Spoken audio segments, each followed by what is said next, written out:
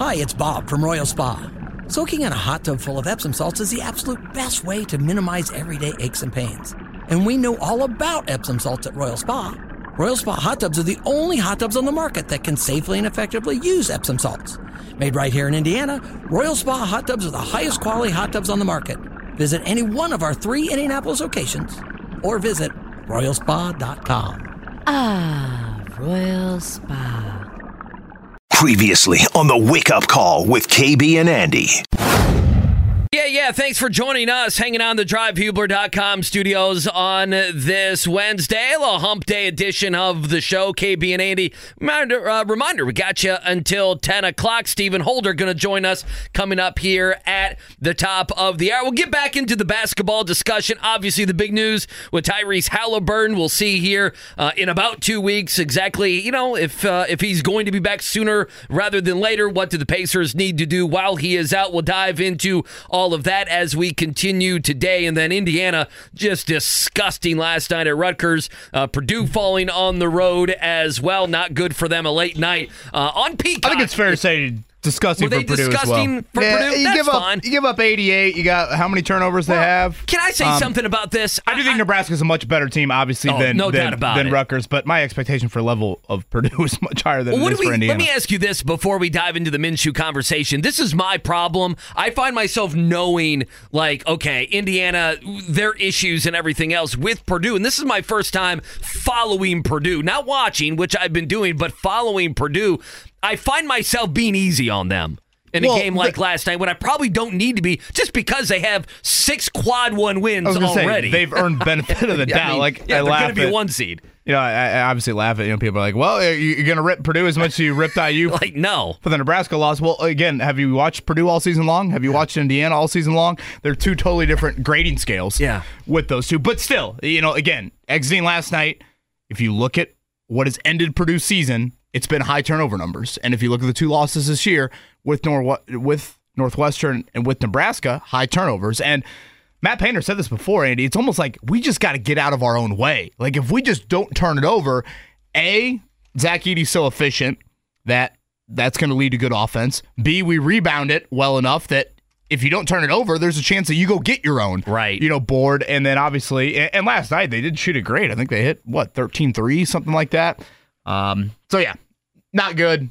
But obviously Purdue has plenty of reasons to trust them more moving forward than Mike Woodson's bunch. Yeah, they got it close. It was about the 13, 14-minute mark. They got it close. They couldn't get over the hump. At about the 13-minute mark, I thought, they'll win by 7, right? They'll just they'll come back and we'll say, well, it was a nice second half. They'll win by 6 or 7. But that wasn't the case. Once they made it a 2-point game, another run there from Nebraska, and the game was over. All right, let's switch gears real quick. Again, Stephen Holder at 8 o'clock. Alex Golden, we'll talk some Pacers with him coming up at 9 o'clock. One thing we're going to do, and obviously the Colts season, the end of the season, we'll get more ammo, if you will, with Chris Ballard, what he says and doesn't say it's Thursday, right? Tomorrow he'll be meeting with the media. So Thursday and Friday, a bunch of sound of Chris Ballard will be here on The Fan. One thing for me, this season, whether you like him or not, whether he had good games, and Saturday against Houston, not one of those games, I want to be clear, but Gardner Minshew, the Minshew conversation / backup quarterback situation, not only because, you saw so many backup quarterbacks have to play this season in games that absolutely mattered. And B, it's not unfair. It's not a hot take to just wonder about Anthony Richardson. Not if he'll be ready with that shoulder injury, but, will he be healthy all year? And so the backup quarterback conversation will be one that we've had. I want to play 2 clips if that's okay for you. The first one, Clip 7 here, Mark. This is just Shane Steichen on Monday was asked about Gardner Minshew. Have you talked to him about coming back next year, about a contract for next season? I haven't talked to him, but what he did for us was tremendous. He stepped in and won us, 8-9 games, put us in a couple plays away from hosting a playoff game. Again, I was very, very grateful and thankful that he was here with this football team, for sure. Okay, so I think that's a fair take. I haven't talked to him about it, but hey, he helped us this season. We won the games, and we're in the position we were in because of him. Rick Venturi, Colts Roundtable on Monday, talked about Gardner Minshew as well. Take a listen. My opinion has changed quite a bit. I thought that he was definitely a backup, that he was, I used to call him, as you know, 1,000 paper cut guys, type kind of a game manager. I think he's better than that. I think he's starter too. Personally, I don't think we would have won 9 games. I always say it this way. We didn't win 9 games with Minshew. We won 9 games because of Minshew. He's very good. He's very, very accurate, very smart. He pushed the ball better in the last 5 weeks than he did early. He's not great at that. I think he's a much, much better athlete than you think he is. He made so many plays on his feet, extension, either running or actually making throws downfield. We've seen some terrific plays that way in the last month. You know, the guy has leadership qualities. He has his own kind of a funny charisma, but it's there, and he has that selective amnesia. He's not a guy who's going to linger on a mistake. He keeps playing. He's not going to panic. Now, his value may have gone up so much that we can't afford him, but I'm not sure the way the NFL is going today, and I don't know how many backup quarterbacks, I think 18 got in or something, is I think what you're going to see a trend is a much higher salary for a backup quarterback if he's good today. Yeah, I'm in the camp of bring Gardner Minshew back, Andy. I don't know if I'm all the way there with Rick Venturi on just the high praise for Minshew. I was surprised by the high praise, quite frankly. And he's, to be fair to the coach, he said that all year long. I mean, he's been a big Minshew guy. The extension element to him, that has been surprising to me. I thought there were moments this year where he made some plays with his legs. I was like, wow, those are huge elements that I didn't know was necessarily there with this game. But when you look at teams that were around you in the playoff race, the teams we talked about the most, whether it was Houston, whether it was Cleveland, whether it was Pittsburgh, just look at those 3, Andy. Cleveland had to have 4 different quarterbacks play this year. 4 different quarterbacks won games for them this year. Pittsburgh, 3 different quarterbacks played. Houston, 3 different quarterbacks played. So there's almost just like a quantity of quarterbacks that you need. We saw virtually every team utilize that dress of the third quarterback rule, or really emphasize the need for a third quarterback this season. So I look at the Minshew situation and say this: in a perfect world, Anthony Richardson stays healthy. That's probably not reality. So if he misses a couple games, does he give you a coin flip opportunity to win football games? That's what you want out of your backup. I think that's a realistic expectation, hope, goal for your backup quarterback. And I think more so than many backups, he gives you a coin flip. And that's why I think you should look to bring him back. He's got prior history with Shane Steichen. He's got prior history with Anthony Richardson. Again, these two work out in Florida. They did before the draft. I think the expectation is they will again this offseason. Having said all of that, 2 things. I still draft a quarterback on day 3. I want Shane Steichen to identify a guy he likes with traits. I agree with you. Yeah, I agree. Round 5, round 6. Sam Ehlinger is still under contract, but I'm kind of ready for a Steichen-specific selection at quarterback. And then the other thing is this: does Minshew want to be here? Does he look at Taylor Heineke in Atlanta, Jacoby Brissett in Washington, and say, no, let me go find that opportunity? Because more so than virtually any other stop in the NFL, the leash is incredibly long on Anthony Richardson. Like, Richardson is not getting benched at any time next season for poor play, or at least, compare him to the rest of the QBs. Very, very unlikely. You're obviously going to roll with him because he's your franchise QB. Does Minshew look at that and say, guys, unless he gets hurt, I ain't playing here. So why don't I go find the Desmond Ridder, the Sam Howell, where it's a little bit more of an open competition? That would be the other question I have with Gardner. Well, the most difficult thing about the backup quarterback conversation is knowing every single backup quarterback and kind of what their contract situation is. In other words, who's going to be available and what kind of money. And then on top of it, you mentioned Heineke, and I do think Heineke is probably the example that you would use, would it not, with Minshew? Don't you feel like he and Minshew's games are kind of similar to a certain extent? Yeah, can he go do that? And I don't know. I'm looking down the teams. I don't know. Will Levis is there with the Titans. Ryan Tannehill's going to be gone. Malik Willis cannot play in the NFL. So you'd imagine they would bring in somebody who would be competent. I'm just looking at teams. I have absolutely no idea who would even want Minshew. The way I view next season, though, is there's long-term insurance whether it's quarterbacks or you have insurance through your employer, and they're short-term insurance. And this year, the Colts had to play the long-term deal with what happened with Anthony Richardson. And you got to do it this past year, and you were right there in making the playoffs. And if a few things at the end of that Texans game, or maybe Pittman doesn't get injured against Pittsburgh and he does play against Atlanta, if the officials against Cleveland, like there's always these yeah buts, if this happened or if that happened, you could have won the AFC South. I don't want to go through that again next year, Kevin. I don't. I want it to be where Anthony Richardson is playing so much football that the backup quarterback is used in short term. In, hey, a game here, week 9, he got roughed up. Week 9, he's got to play maybe back-to-back weeks, but my over-under is like 1.5 or 2.5 in games that I want to see a backup quarterback in next year. And the question then becomes, again, can you survive? Let's say it's 3 games, just to play it out. Right. Can you go 1-2 or 2-1? Right. Because, we can with Minshew. You know that. C.J. Stroud misses 2 games. Houston goes to Tennessee. It's not pretty. It's ugly with Case Keenum, but they win a game. Like, that ultimately is, again, Cleveland survived this. Pittsburgh, shockingly, survived with Kenny Pickett going down, and obviously it didn't work out immediately with going to Trubisky before settling on Mason Rudolph. A question I would throw your way, again, I think you bring Minshew back. I think you draft another quarterback late day 3. I would have a question if Minshew wants to be. I know he loves Shane Steichen, but still, he's a competitor.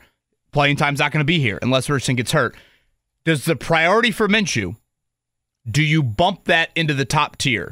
Because and feel free to disagree with my tiers. No, go ahead, yeah. But how I look at this free agency class, again, very notable free agency class, detailed it on 1075thefan.com. this morning in a story. Pittman is number 1, in my opinion. Then on a 2, 3, 4 scale, it's some order of Kenny Moore, Julian Blackmon, Grover Stewart. Does Minshew crack that group? Is backup quarterback that important? Is he that important? Boy, I tell you what, I hate saying it, but yeah. I mean, he's behind Pittman. Would you say that everywhere, or do you say that because of Anthony Richardson? I would say that simply because of Anthony Richardson. No. If Anthony Richardson if they won even 7 games this season, let's say they weren't in it to the very, very end. They weren't until like the last month or so, but they finished the season, and it wasn't the heartbreak. They weren't going to make the playoffs against Houston. To me, I'm fine with Minshew going. I trust Shane Steichen in free agency and in the draft, like you mentioned, to go get a backup quarterback for a few games. But, I mean, this was Gardner Minshew's team. I mean, he finished games that they needed him to win. He finished the Texans game. He started 13 games. Yeah, 7-6. Yeah, but even the games he came in relief. Right, you think of Tennessee, you think of Houston. I mean, he played well enough. He was ready to go, and I don't know. I think his value. We talked about it. What did we talk about where we said the value for this guy is more so on this team than other teams? Was it Pittman? Yeah. To me, at a lesser extent, obviously, doesn't that fit with Minshew? And the problem with the discussion is if it's not Minshew, if you get priced out of Minshew or he wants to go elsewhere, both scenarios, by the way, completely understandable. If that happens in the offseason, then we have to start talking about other backup quarterback names. And that's what, again, I go back to what I said, is so difficult knowing who is going to be available, who is not going to be available. But for me, if you are saying, hey, we're not going to keep both secondary guys, when I'm talking about Moore and Blackmon, then the secondary guy that you're not going to keep, to me, Minshew fits in right there below Pittman, Grover, and then Moore or Blackmon. He would probably be 4 on that list. I think it's a good point Anthony brings up, because I think there's something to be said for Minshew being able to really extend his career by staying in Indy as well. He could get good money for the next few years here. I think Minshew has earned the reputation around the league that I think he'll get pretty good money wherever he goes. Obviously here, Andy, it was really incentive-laden based off how much playing time he got, and he got a ton of playing time this season. I guess it's, how does he view it? I mean, he's 27 years old. He'll turn 28 this offseason. Obviously, that's still young in quarterback age, but does he look at that and say, this is my opportunity to try and go? He's not starting here. He's not, period. So unless he says, 1-year deal.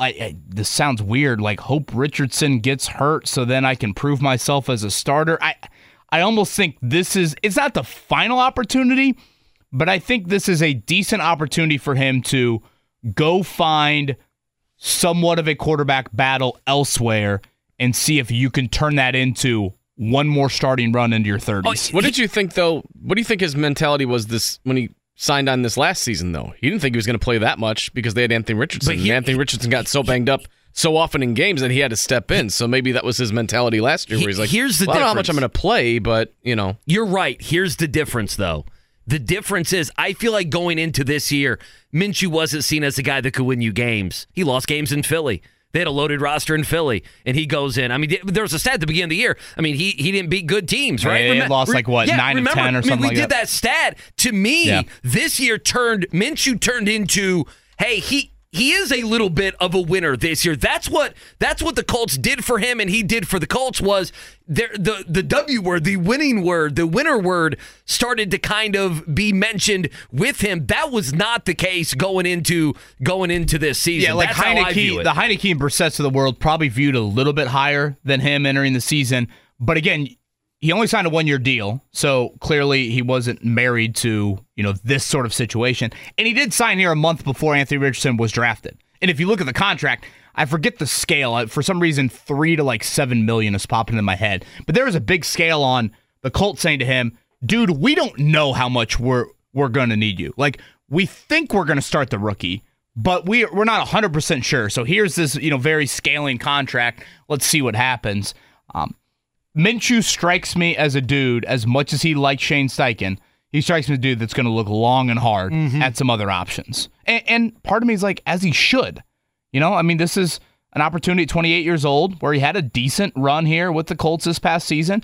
I think he's viewed around the league as a high-end backup. He should find, because Anthony Richardson is not moving, leaving.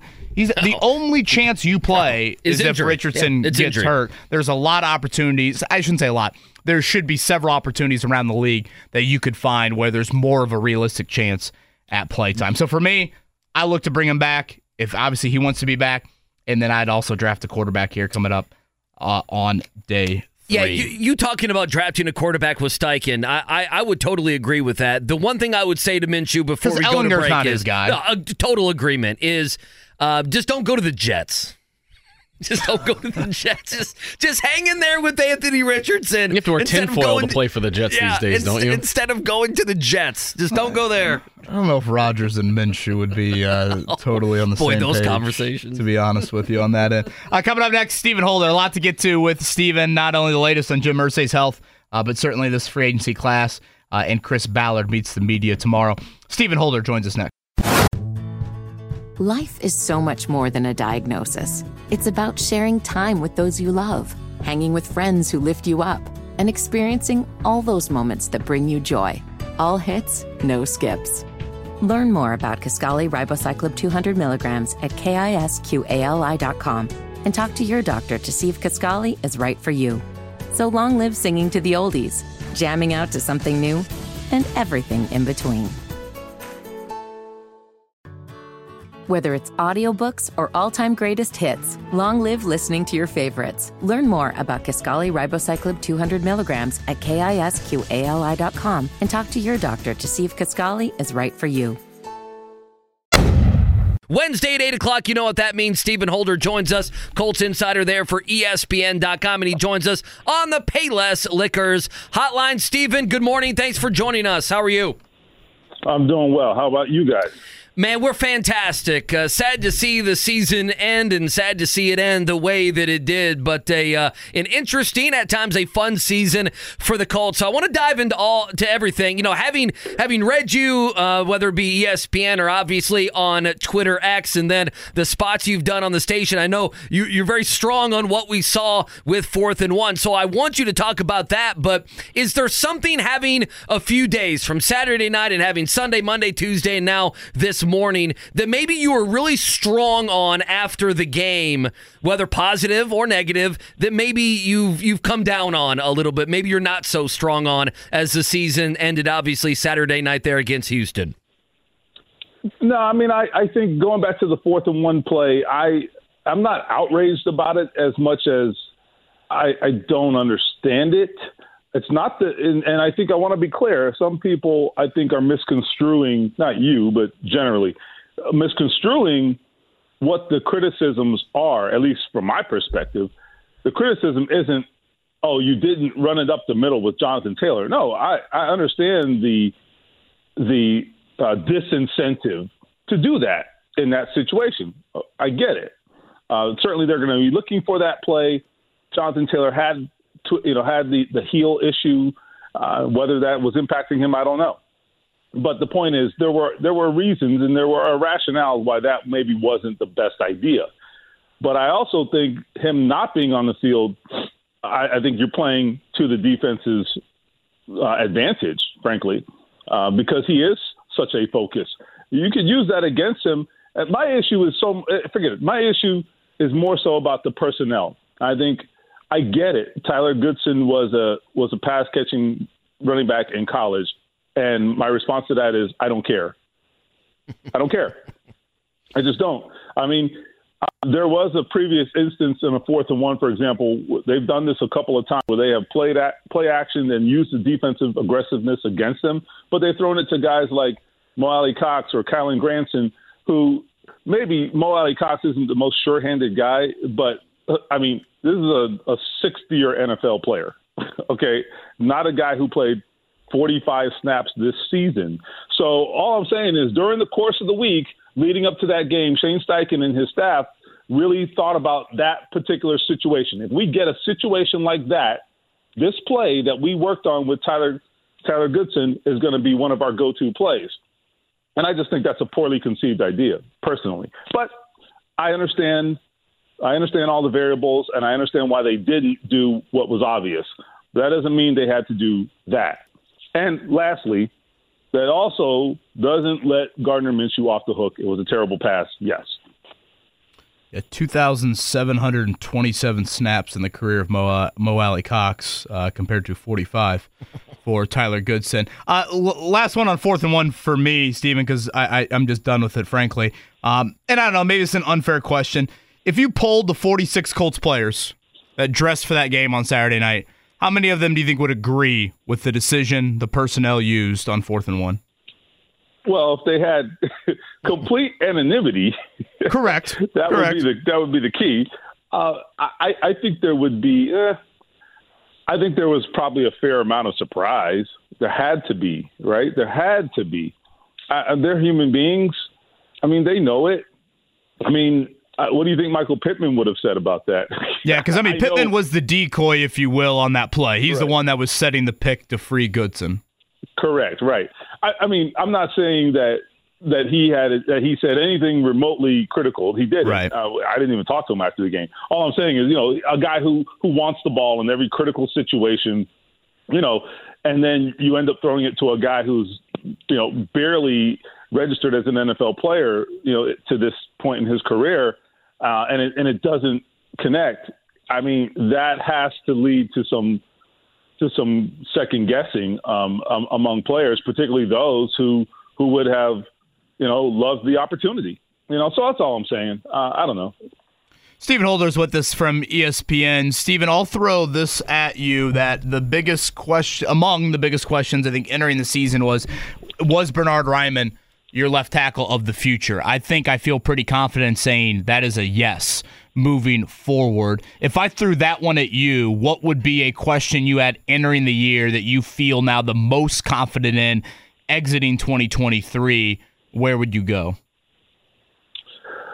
I would say I agree with you on Raimann for sure. He's definitely a guy who has at least taken that off the table for them, and that's really what you want to do. You want to make sure you have stability at your most important spots, and that's something that just hasn't been the case here enough, at least over the recent years. I would also say EJ Speed has kind of, I think, settled things. We talked about at length. We talked about the decision to release Shaq Leonard, and I have no issue with that. I understand why they did what they did. What we haven't talked enough about is the role that EJ Speed's presence played in that decision. and it did play a big role. There's no doubt about that. If EJ Speed isn't available to them, or they don't have other options, then maybe they make a different decision there. So EJ Speed, while he definitely needs to be a little more under control at times, like he's got to cut out the stupid penalties. I get it. But I think he can grow. I still think he's a young player, certainly a young starter. He can still grow. And I think the impact he's made in pass coverage, for example, has been really big and has been good for the defense. So I like what he's done. I think he's going to be a guy who plays there for the foreseeable future. Stephen Holder with us. I tell you what, I was going to go to Gus Bradley and Pittman Jr. and everything else. Let's flip that question. What's something going into the season that maybe the Colts didn't do as well that you thought they would do? I would say that's a good question. I think, well, let's say this. I thought I went into the season thinking Alec Pierce was going to have a real opportunity to emerge. And it turns out, in large part because of the quarterback situation, he ended up having the same problem he had last year, which is he's a deep threat, and they didn't have a quarterback who threw deep. Last year, they had 3 quarterbacks, none of whom threw deep. So this year, It was really just Gardner Minshew. I just think that it's kind of frustrating, I'm sure, as a fan, to have to wait till year 3 to see what this guy is capable of. I still believe he can be an impact player for them. But look, he is a little bit one-dimensional, at least in terms of how they use him. I think he can do more, but how the Colts use him is certainly in a one-dimensional manner, and he is really their guy who runs most of their deep routes. They just didn't take those shots this year. I think Anthony Richardson will take those shots, and then we'll see what happens from there. Yeah, he's Stephen Holder with ESPN. He's with us here on the Payless Liquors hotline. Stephen, I don't know exactly how it's going to look. It might be the franchise tag, but I feel confident saying at this point I'd be surprised if Michael Pittman Jr. wasn't back with the Colts in 2024. Too premature with that comment? No, I feel the same way. I mean, I just think you have to look at you have to look at the circumstances and in terms of like what's available to them. What do they have? And, to let someone walk is one thing, and replacing them is something quite different. And you can tell me, all right, fine, we'll go out there and we'll spend our first round pick on a wide receiver. Okay, that's fine. I'm all for that. Okay, are you going to tell me right now you think that guy can match the production of Michael Pittman as a rookie? Because I'm betting all my money against that happening. I just am. And so the other reality here is, what are you saying to your locker room? What are you saying to Anthony Richardson? What are you saying to the fans? You took this big step forward, and this offseason should be about building, not about creating new problems. So I agree with you. I mean, I have no indication. I have no reason to think that they're not going to do it. Chris Ballard's history tells me that he will. And if they don't, then we are going to have a long conversation about Chris Ballard and what the hell he's doing. Do we know, because I know assistant coaching contracts can be a little odd, do we know if Gus Bradley is under contract for 2024? That is a great question. I am not 100% certain. I believe so, but that is a great question. Sometimes they do those assistant coach contracts in 2-year increments. Right. That's kind of why I was asking it. Right. Coordinators can be different, though.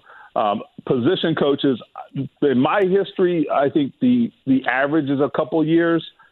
But on coordinators, particularly someone like Gus, who probably had options, you may have to go longer, and they often do. So let's get that clarified with Chris Ballard tomorrow, actually, because I don't know for sure. It's a great question, though.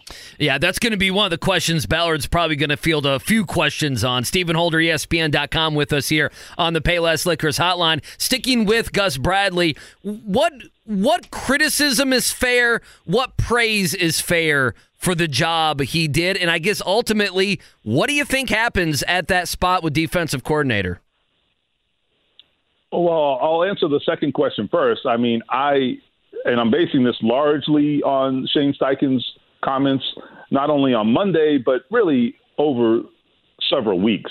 I assume that Gus Bradley is returning to the Colts next season. I don't think there's any indication that Shane Steichen's going another direction. If he is, then that was great misdirection on his part. I really don't think that to be the case. As I said immediately after to Kevin and others, and after the press conference, I said, this is a guy who never, ever, ever says anything definitive. And here he is saying something relatively definitive about Gus Bradley. So I'm going to take him at his word on that. I think that was notable. Now, in terms of evaluating Gus Bradley, here are my thoughts. I think we can criticize the coverage issues. They were many. I'll get to that in a second. I think what we haven't done enough of is give him credit for generating a very productive pass rush. This team had more sacks than they've had since moving to Indianapolis, more sacks than any team since the Mayflower got here. And again, sacks aren't the only metric of pass rush. They are not. But I thought their pass rush generally was fine. In fact, I thought it was good. At times, you want to see in some key moments, you want to see guys get home, and they didn't always do that. So, that can be frustrating. But I think overall, you have to be happy about the pass rush.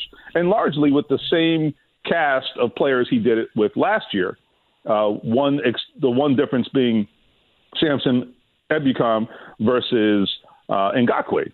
But I think really you're talking about largely the same cast of players.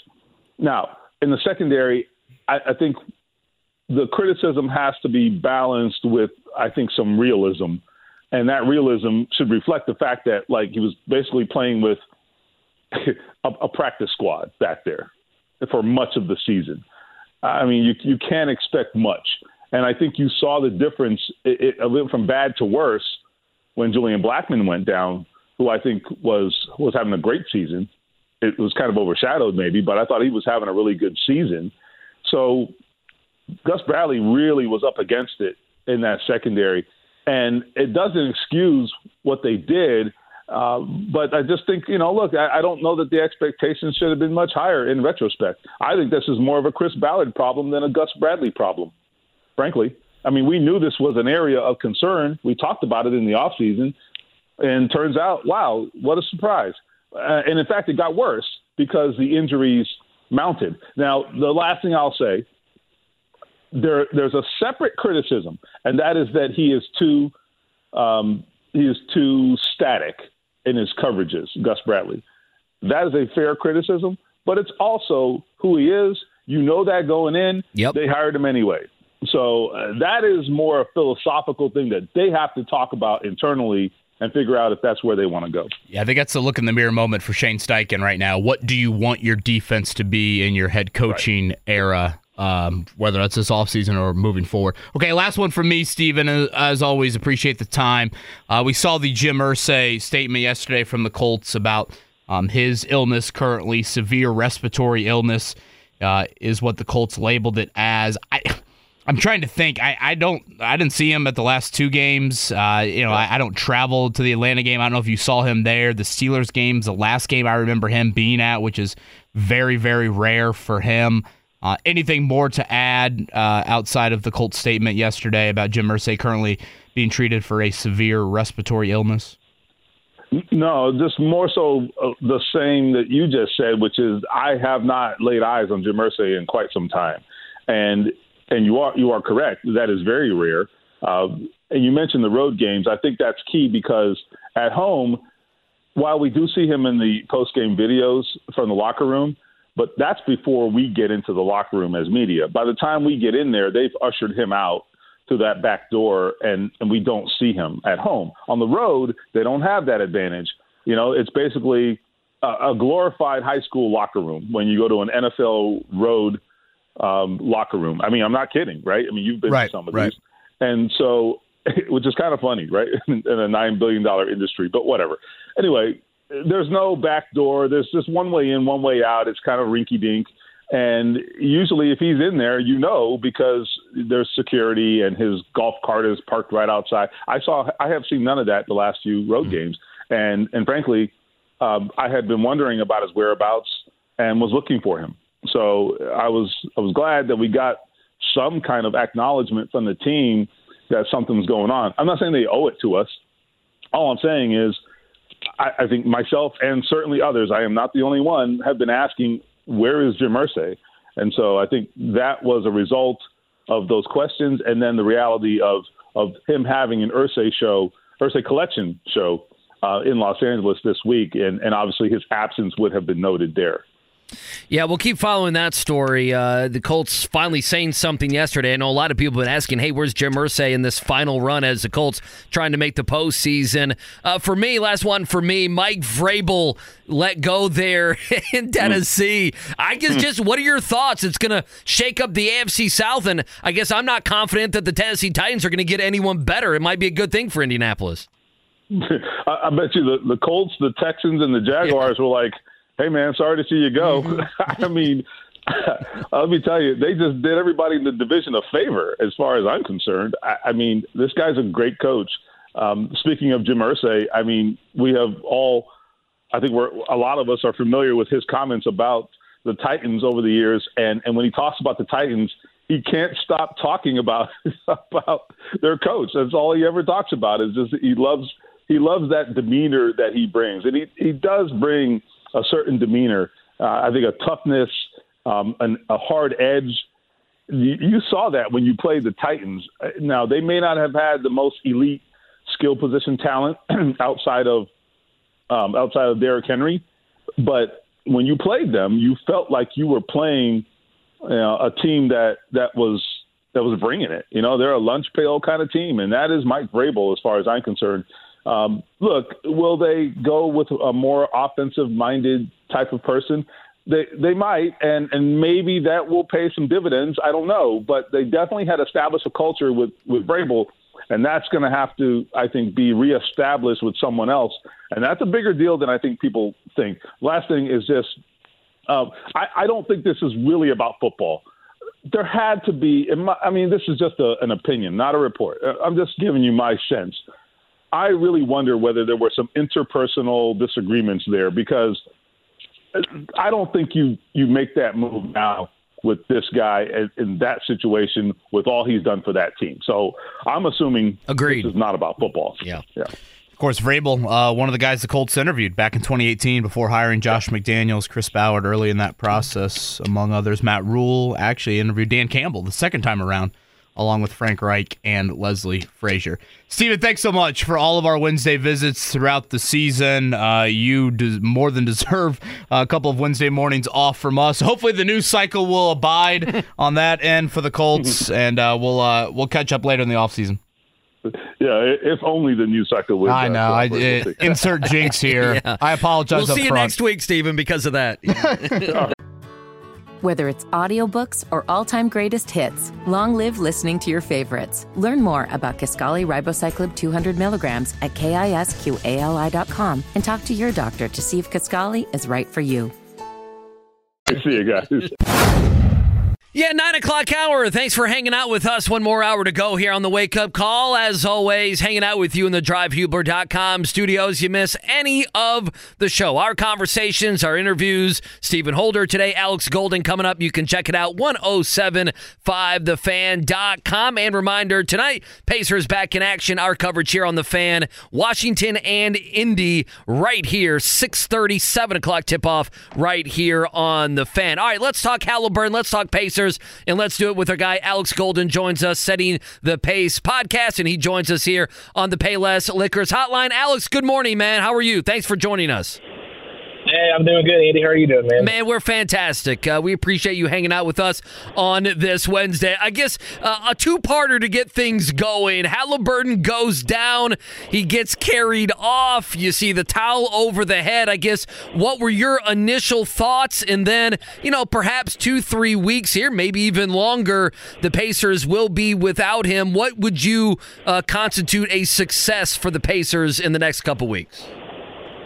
Yeah, when I saw the towel over his head and I saw that he had to be, helped off the court and he couldn't put any pressure on it, my biggest fear is he done for the year. And, Pacer fans probably remember Victor Oladipo with his injury that he had a couple of years ago, and they had to take him off on a cart. So it was one of those things where it's just like, I didn't think it was that bad, but you knew that it wasn't good. And so hearing the results that we heard yesterday with the MRI, with it just being a grade 1 sprain, and then hearing Coach Carlisle talk with you guys yesterday saying that he did walk out on his own power, that was definitely relieving to me, because I was really nervous about it. And I was like, the Pacers are really heading in the right direction. The last thing they need is for a Haliburton injury just to kind of run their plans, because it feels like this Pacer team, the last at least 5-6 years since Pritchard's taken over, whenever they've gotten things really going, it's been injury after injury after injury that's kind of kept this team from reaching its ceiling. So good to hear that. But I would say over the next, the rest of this month, especially, it's going to be tough. They got this road trip coming up after this game against Washington. And this team is more talented, and they are a little bit deeper than they were last year. So if they can stay right around the 500 record until Tyrese Haliburton gets back, like with those games that he misses, I think that's the ultimate, ceiling for what I think this team can do.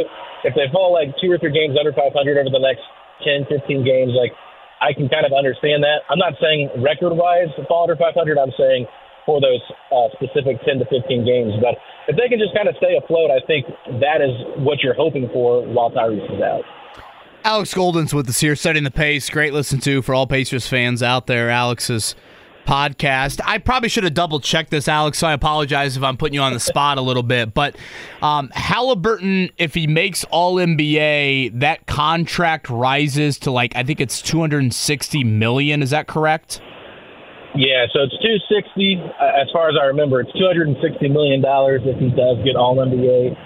$206 if he does not. But okay. Still, and how many games does he need to play, right? Because isn't there a game threshold that you need to play? Because I bring that up and think, man, in the back of his mind, if he needs to play 65 of 82 games, right now he's already missed a couple. He's scheduled to miss 8 if you look at the reevaluation in 2 weeks. There is a little worry, of, $54 million on the line if you play out that entire contract, if he tries to kind of rush back to get to that 65-game threshold. Yeah, that is a $54 million injury right there, which kind of sucks for him potentially. But, you think about it, he's missed 3 games this year already. He has to play 65 to meet that threshold, like you said. So that gives him 14 games that he can potentially miss with this injury. So we'll see if he's able to come back. I think ultimately you just want to take care of his health long term. And I don't know if there's anything the Pacers can do for bonuses or renegotiating the contract to kind of help him get some of that money back. I don't know how all that works, but right. I do think that it's a bit of a bummer for him. But the 2-week reevaluation thing, I would be shocked if he's ready to go after 2 weeks. But it's not. There's a lot of games in January, which is the only part that stinks for how many games he could miss. So it's one of those things. Hopefully he's ready to come back by February and maybe misses 13 to 15, but still gets close 65, 67 games played this year. Alex Golden with us here on the Payless Liquors hotline. And then, listen, you're right. It's a bummer. I mean, not only are they playing good basketball, this road trip, January, we understand the schedule is going to be fun to kind of watch them up against Denver and Phoenix, and even Utah's playing some really good basketball right now. What does this do for the trade deadline? And I don't even know which way to lead you down here. If they lose some games, does that mean you trade more people? Were they going to try to add? We know OG Anunoby. We've talked to you about him before. What do you think the injury does and the timeline of the injury does for the trade deadline? Yeah, I think that the Pacers are still going to be active in terms of looking at what's available to them, especially knowing that Tyrese can come back. And there's going to be players out there that I think the Pacers are going to have interest in. They're going to make calls on and potentially look to add them, because I think regardless of this injury or not, you might be looking to make a trade not just for the rest of this season, but for the long term. So if there's a deal out there that makes sense, then that does help. And then also what this does, Andy, is that it gives these players that maybe aren't getting as much playing time a little bit more of a chance to kind of showcase what they can do.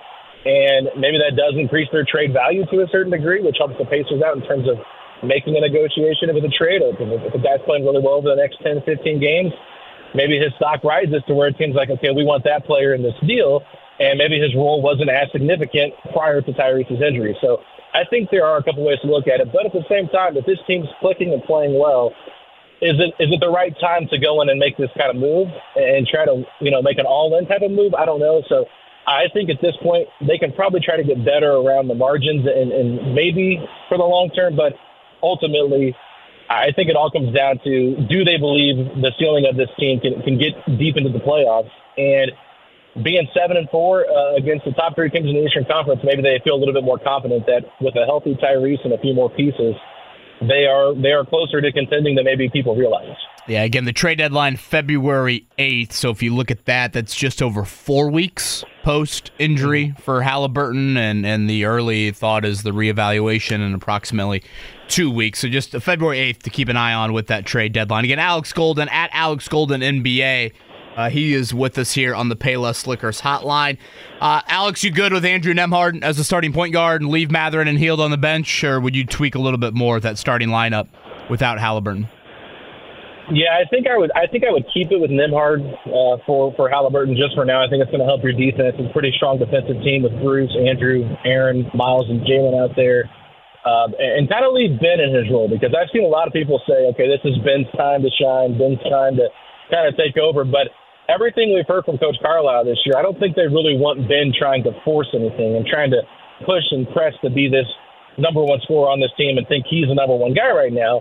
I think they want it to kind of happen naturally with his development. And so keeping him in the groove that he's been playing fantastic basketball this season, specifically the last 10 games. I mean, he's shooting the ball incredibly well from outside and just getting to the rim and attacking better, getting better defensively. So I wouldn't really make any drastic changes to the lineup, and then see what you got, because the bench has been the strength of this Pacers team. So if you can bring in a huge scoring punch with Buddy, Ben, Obi, and TJ McConnell off the bench, I think that is going to kind of help balance things out. They just can't get themselves in too big of a hole with maybe not having as much offensive firepower with that starting group.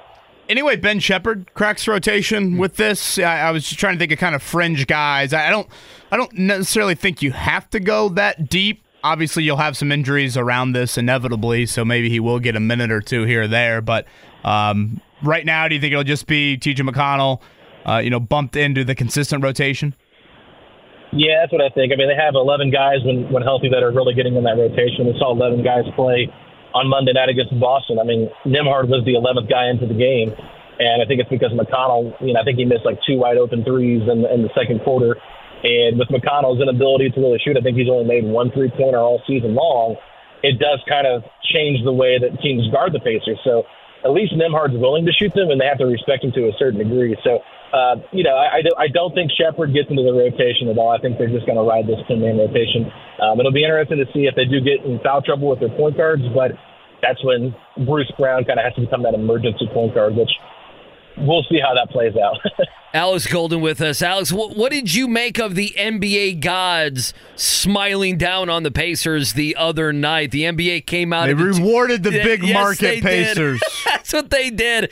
Porzingis, the foul should not have been called on him. Mathurin goes to the line and make the free throws. I know you tweeted about that, as did others. The 2-minute report went against Boston and was, for the first time ever, actually good for the Pacers.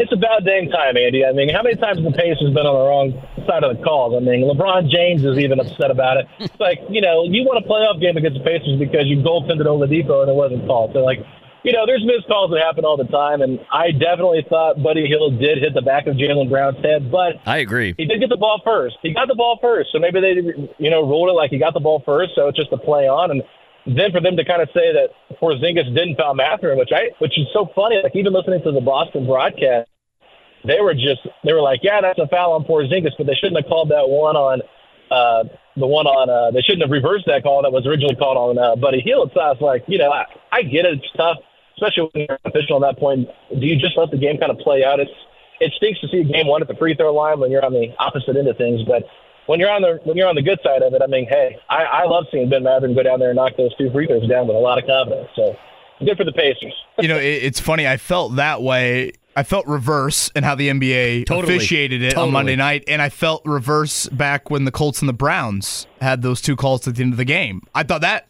should have been reversed as well. That's a good point. It's kind of odd how both of those played out there at the end. Alex, last one from me, and it's not really a question, but I just want to give a hat tip to Jalen Smith. I think Jalen Smith has played so well this season. Obviously last year, a lot of hype, and I was a big fan of, hey, he's going to be the starting 4, and he's sticking around, and, there was that debate about contractually and what would he do. It doesn't go well last season. There's a big question, where would he get minutes this year? Would he be any sort of consistent rotational player? And that dude brings it. He brings it on both ends of the floor, hits open shots, huge block to end the third quarter the other night. It's no question whatsoever, Alex. It's a hat tip to Jalen Smith.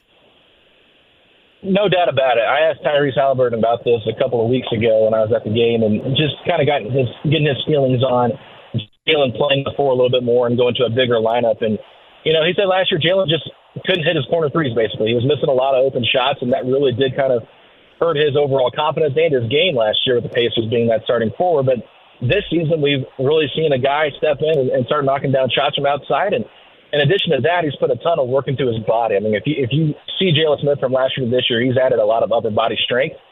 And in addition to that, he's gotten quicker with the ball and being able to take guys off the dribble. But we're seeing Jalen Smith kind of evolve as a really good player. And I don't necessarily think he's the long-term answer at the starting 4. I think that it's good for what they have now, and it was kind of nice to shuffle things up a little bit. And I think that it did kind of give Obi Toppin a bit of a wake-up call too, because Obi Toppin was playing decent, but I think he's played much better since he's come off the bench. So it was one of those things where I think the shakeup was just really needed. But Jalen Smith, his ability to be that secondary rim protector next to Miles Turner, give them some size, probably one of their better rebounders too.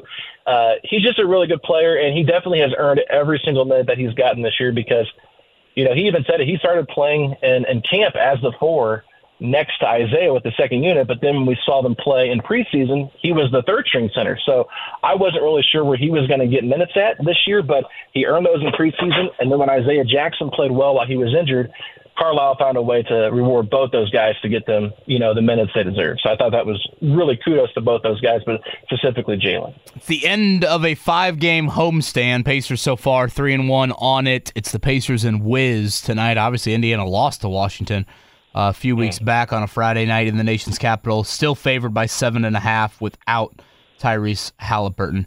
Alex, as always, man, tremendous. Hope you're having a good start to the new year, and we'll certainly be in touch before the trade deadline. Absolutely, guys. Thanks so much for having me on, and